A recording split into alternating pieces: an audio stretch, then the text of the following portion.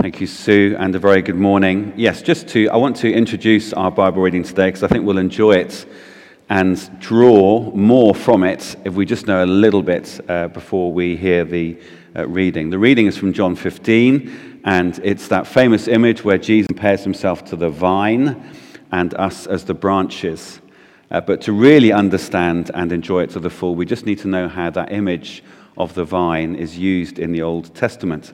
I just want to pick out three instances just to plant in your mind so that when we hear the reading, it'll just make all that more sense. So the first comes from Psalm 80, and there's an extended section there, verses 8 to 19, and it's a picture of Israel, the people of God, as a vine, but it's used to portray the fact that Israel has been ruined. And the picture it gives is of God finding a plot that is overgrown. Maybe you've done this in your garden and decides, I'm going to put something wonderful here. So clears away the plot and just does everything possible to get all the brambles and the thorns out of it, makes a lovely space for it, plants this beautiful vine, watches it flourish for a short while, and then comes back and finds that it's in ruins. So that's how that image of Israel as the vine is used in Psalm 80. In Ezekiel 15, the first 8 verses, the prophet Ezekiel has some really tough things to say. Again, using that image of Israel as being like a vine that God has planted. But Ezekiel's point is, once a vine stops producing grapes, once it becomes fruitless, it is literally useless. And you can't do anything with an old, useless vine except burn it. The wood is of such a quality that you can't even really use it to like make a table or a chair or anything else. The only thing it's good for is for burning. And so that brings with it a sense of judgment that Israel was supposed to produce all this fruit and respond to the care and the love and the grace of God, but it's gone its own way.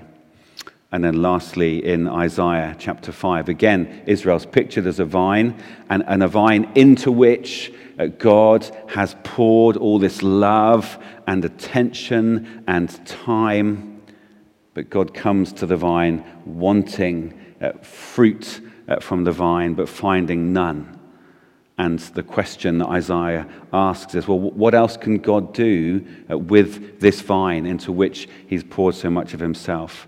And Isaiah says these words, God looked for justice, but saw bloodshed, for righteousness, but heard cries of distress.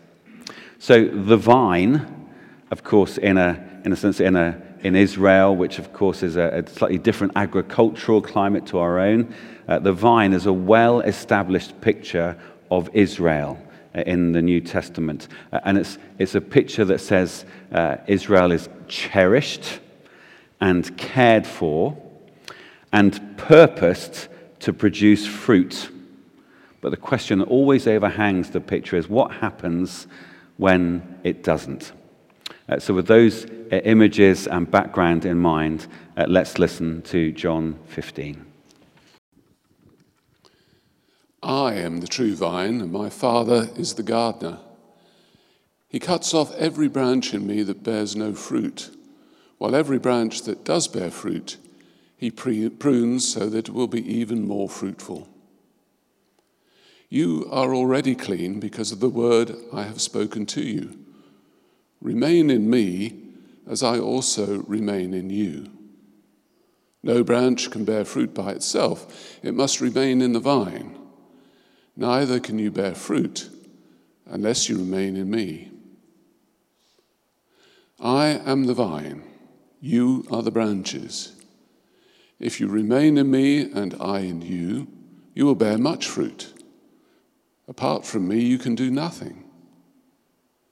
If you do not remain in me, you are like a branch that is thrown away and withers. Such branches are picked up, thrown into the fire, and burned. If you remain in me and my words remain in you, ask whatever you wish, and it will be done for you. This is to my Father's glory, that you bear much fruit, showing yourselves to be my disciples. As the Father has loved me, so have I loved you. Now remain in my love. If you keep my commands, you will remain in my love, just as I have kept my Father's commands and remain in his love. I've told you this so that my joy may be in you, and that your joy may be complete. My command is this: love each other as I have loved you. Greater love has no one than this, to lay down one's life for one's friends. You are my friends if you do what I command. I no longer call you servants, because a servant does not know his master's business. Instead, I have called you friends. For everything that I learned from my Father, I have made known to you. You did not choose me, but I chose you and appointed you so that you might go and bear fruit, fruit that will last. And so that whatever you ask in my name, the Father will give you.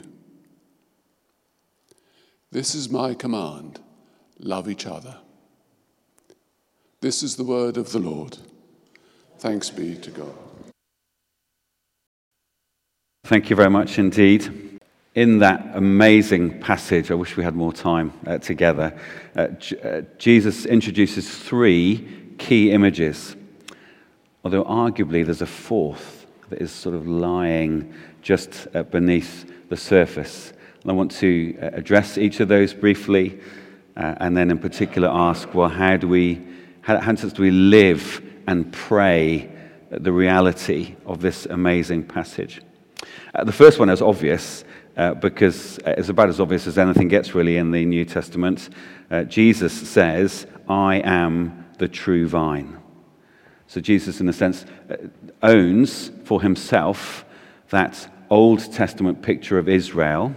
Israel's supposed to be the vine, the people that produce fruit, or another phrase that's used in the Old Testament, they're supposed to be a light to the nations. And Jesus takes that and owns it and personalizes it to himself. So all that Israel was meant to be and was trying to be, I am now that thing. I am the true vine, the real vine. And of course, we put that alongside some of the other I ams of John, but here in particular, Jesus is laying claim to that image that is right there in the Old Testament already. Jesus is doing what Israel could never do. I guess the other example that we have of that thought that may just help us here is, in a sense, exactly the same with the temple. The temple in Jerusalem that was supposed to be a shadow of the reality that came with Jesus.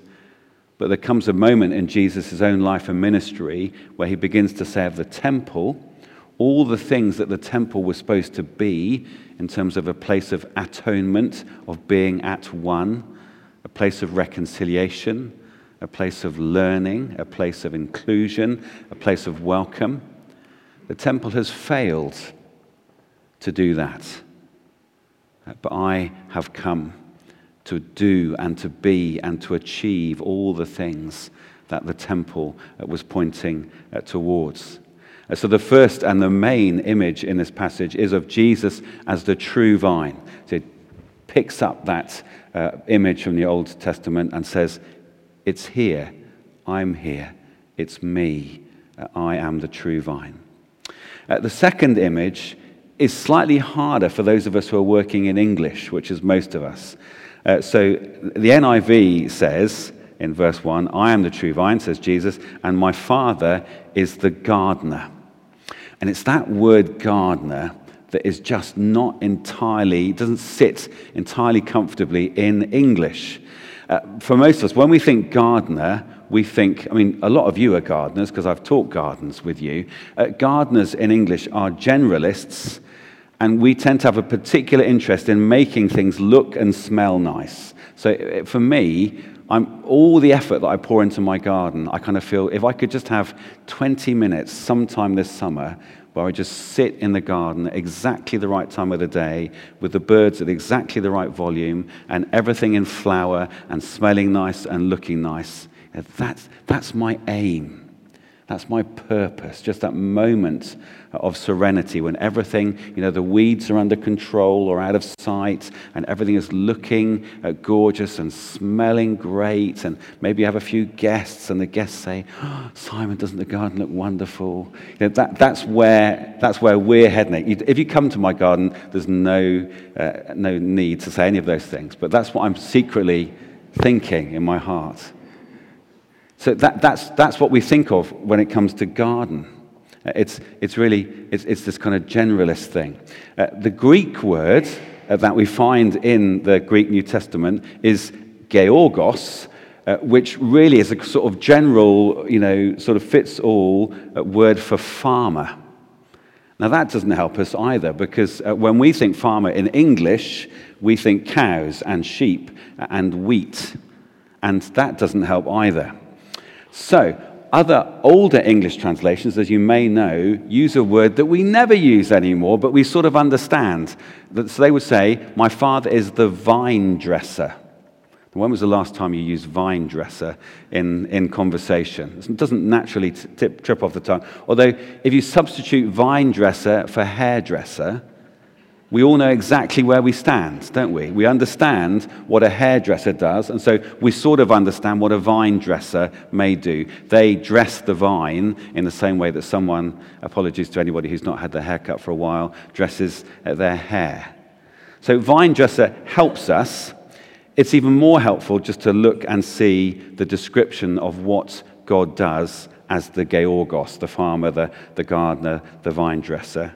It's there in verse 2. He cuts off every branch that bears no fruit, and he prunes the ones that do. So Jesus is the vine. The Father is the skilled worker, let's call him or her. The skilled person who tends his vineyard with the sole purpose of producing amazing fruit.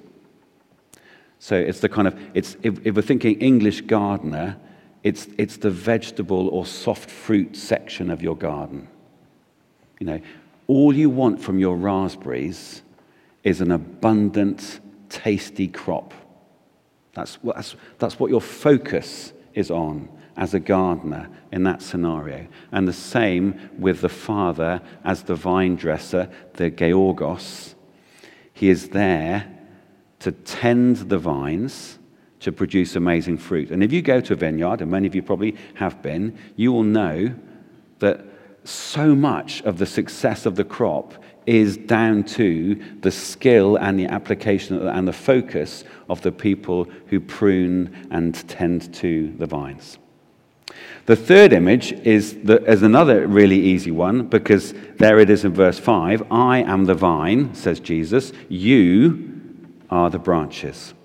So whether that's the original disciples or us as current disciples of Jesus, we are the branches.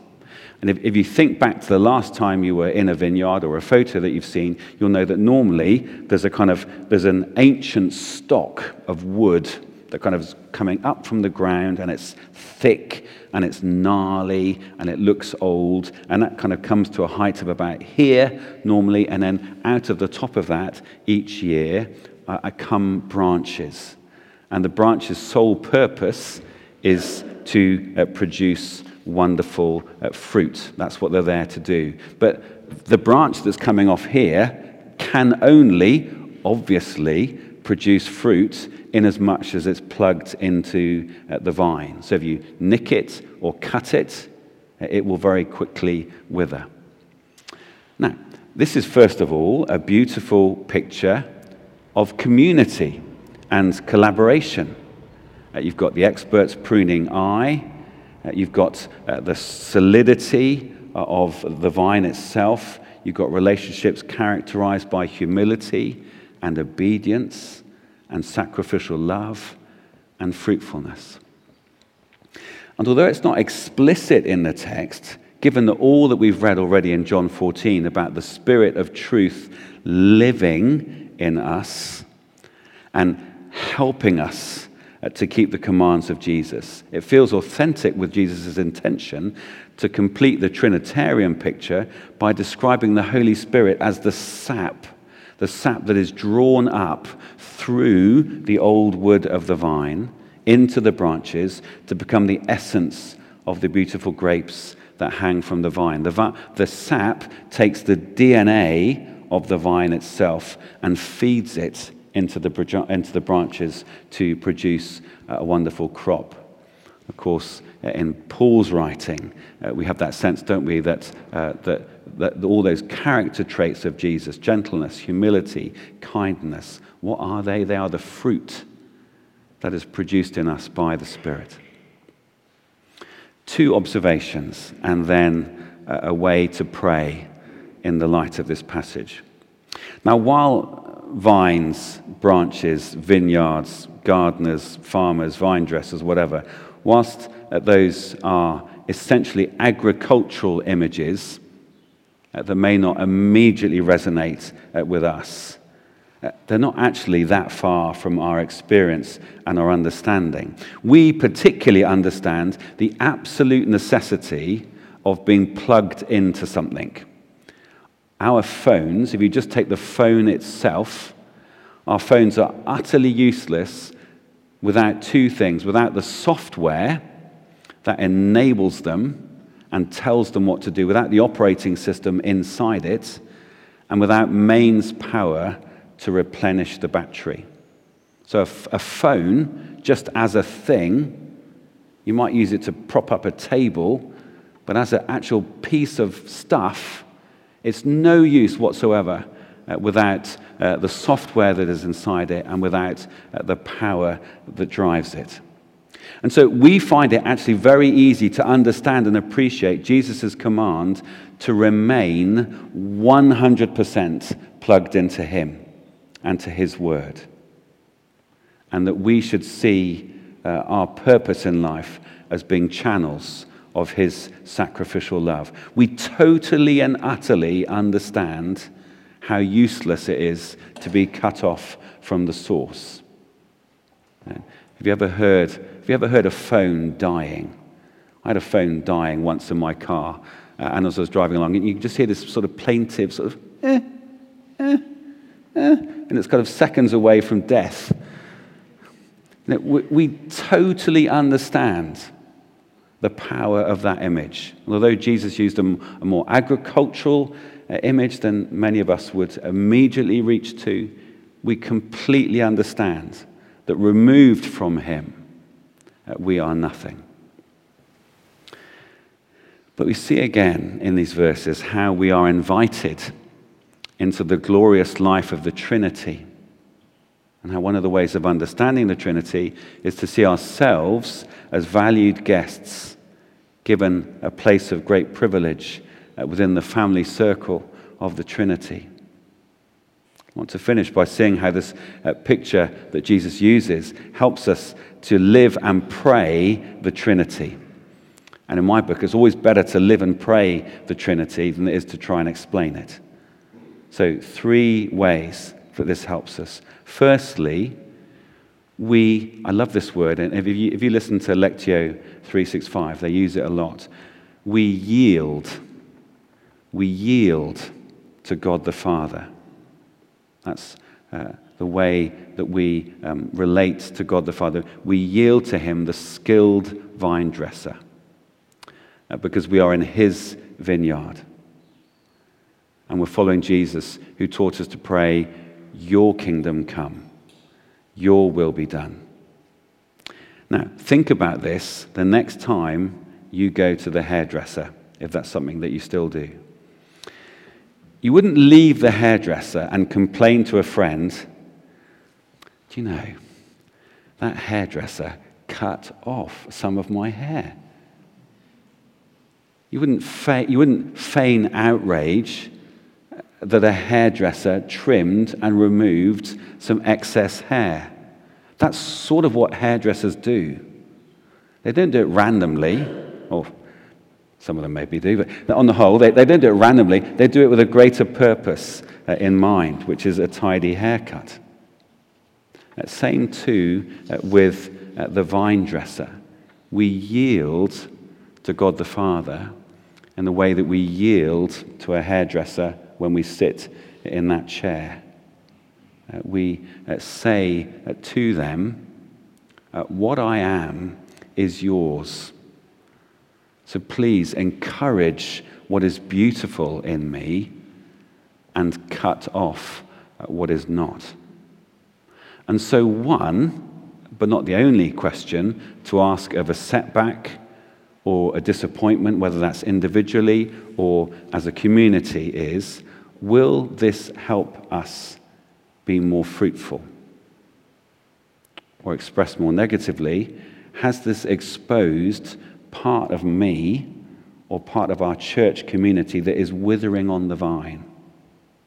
Something that has come away from the life and the grace of God. So how do we relate to God the Father? We yield to him. How do we relate to God the Son? We remain in Jesus the vine.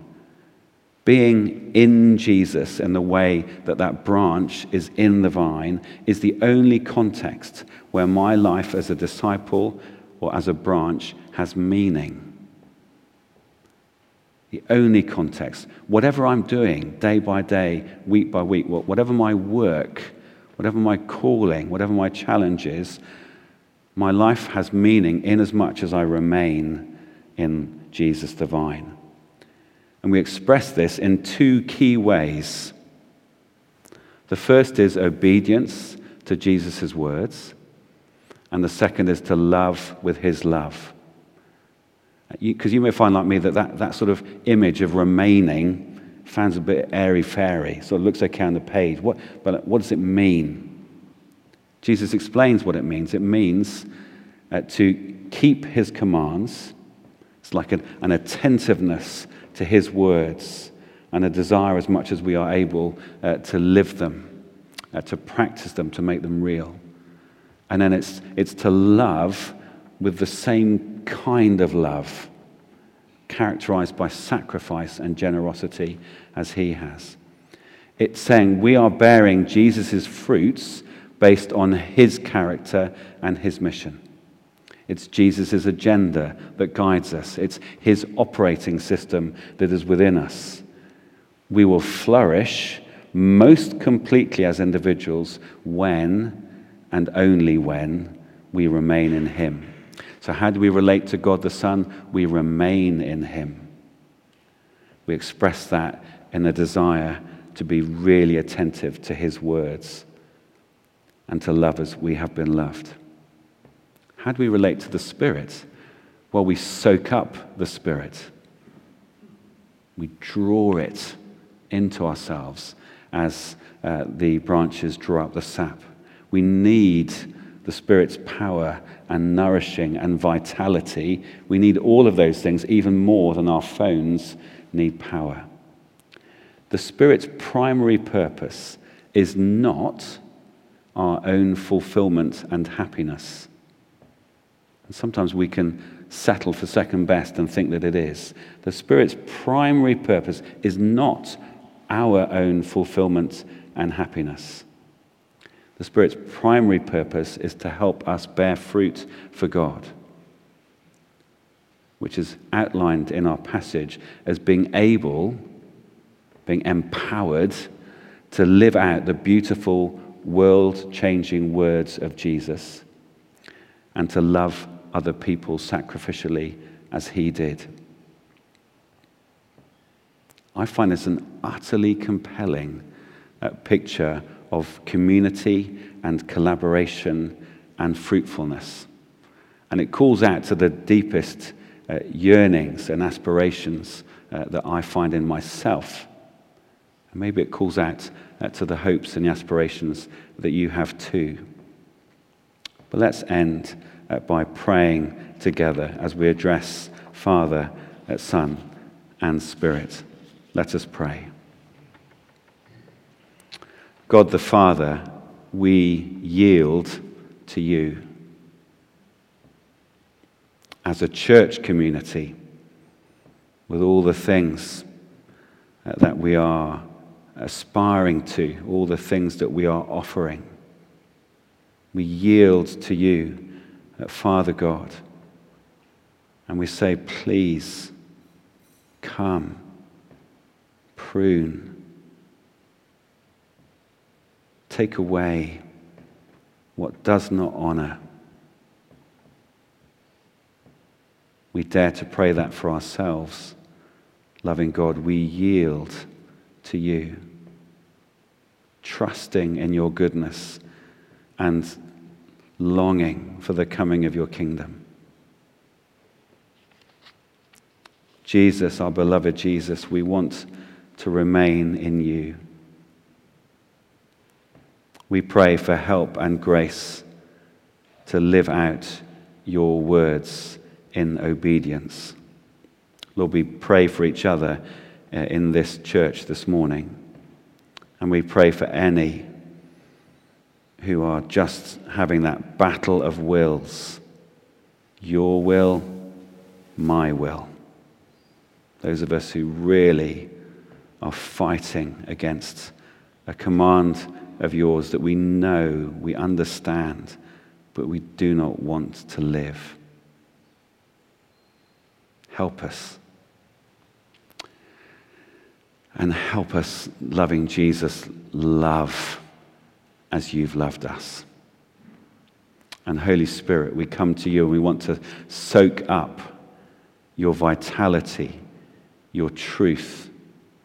We want you to bring the character, the authenticity, the love of Jesus into our hearts. And we want to bear fruit that is for your glory. We want that as a church community. Holy Spirit, we long for it ourselves. So please, as we consciously open ourselves to you, as we remain in Jesus, as we yield to the Father, please infuse us with your grace and your love and your power. Amen.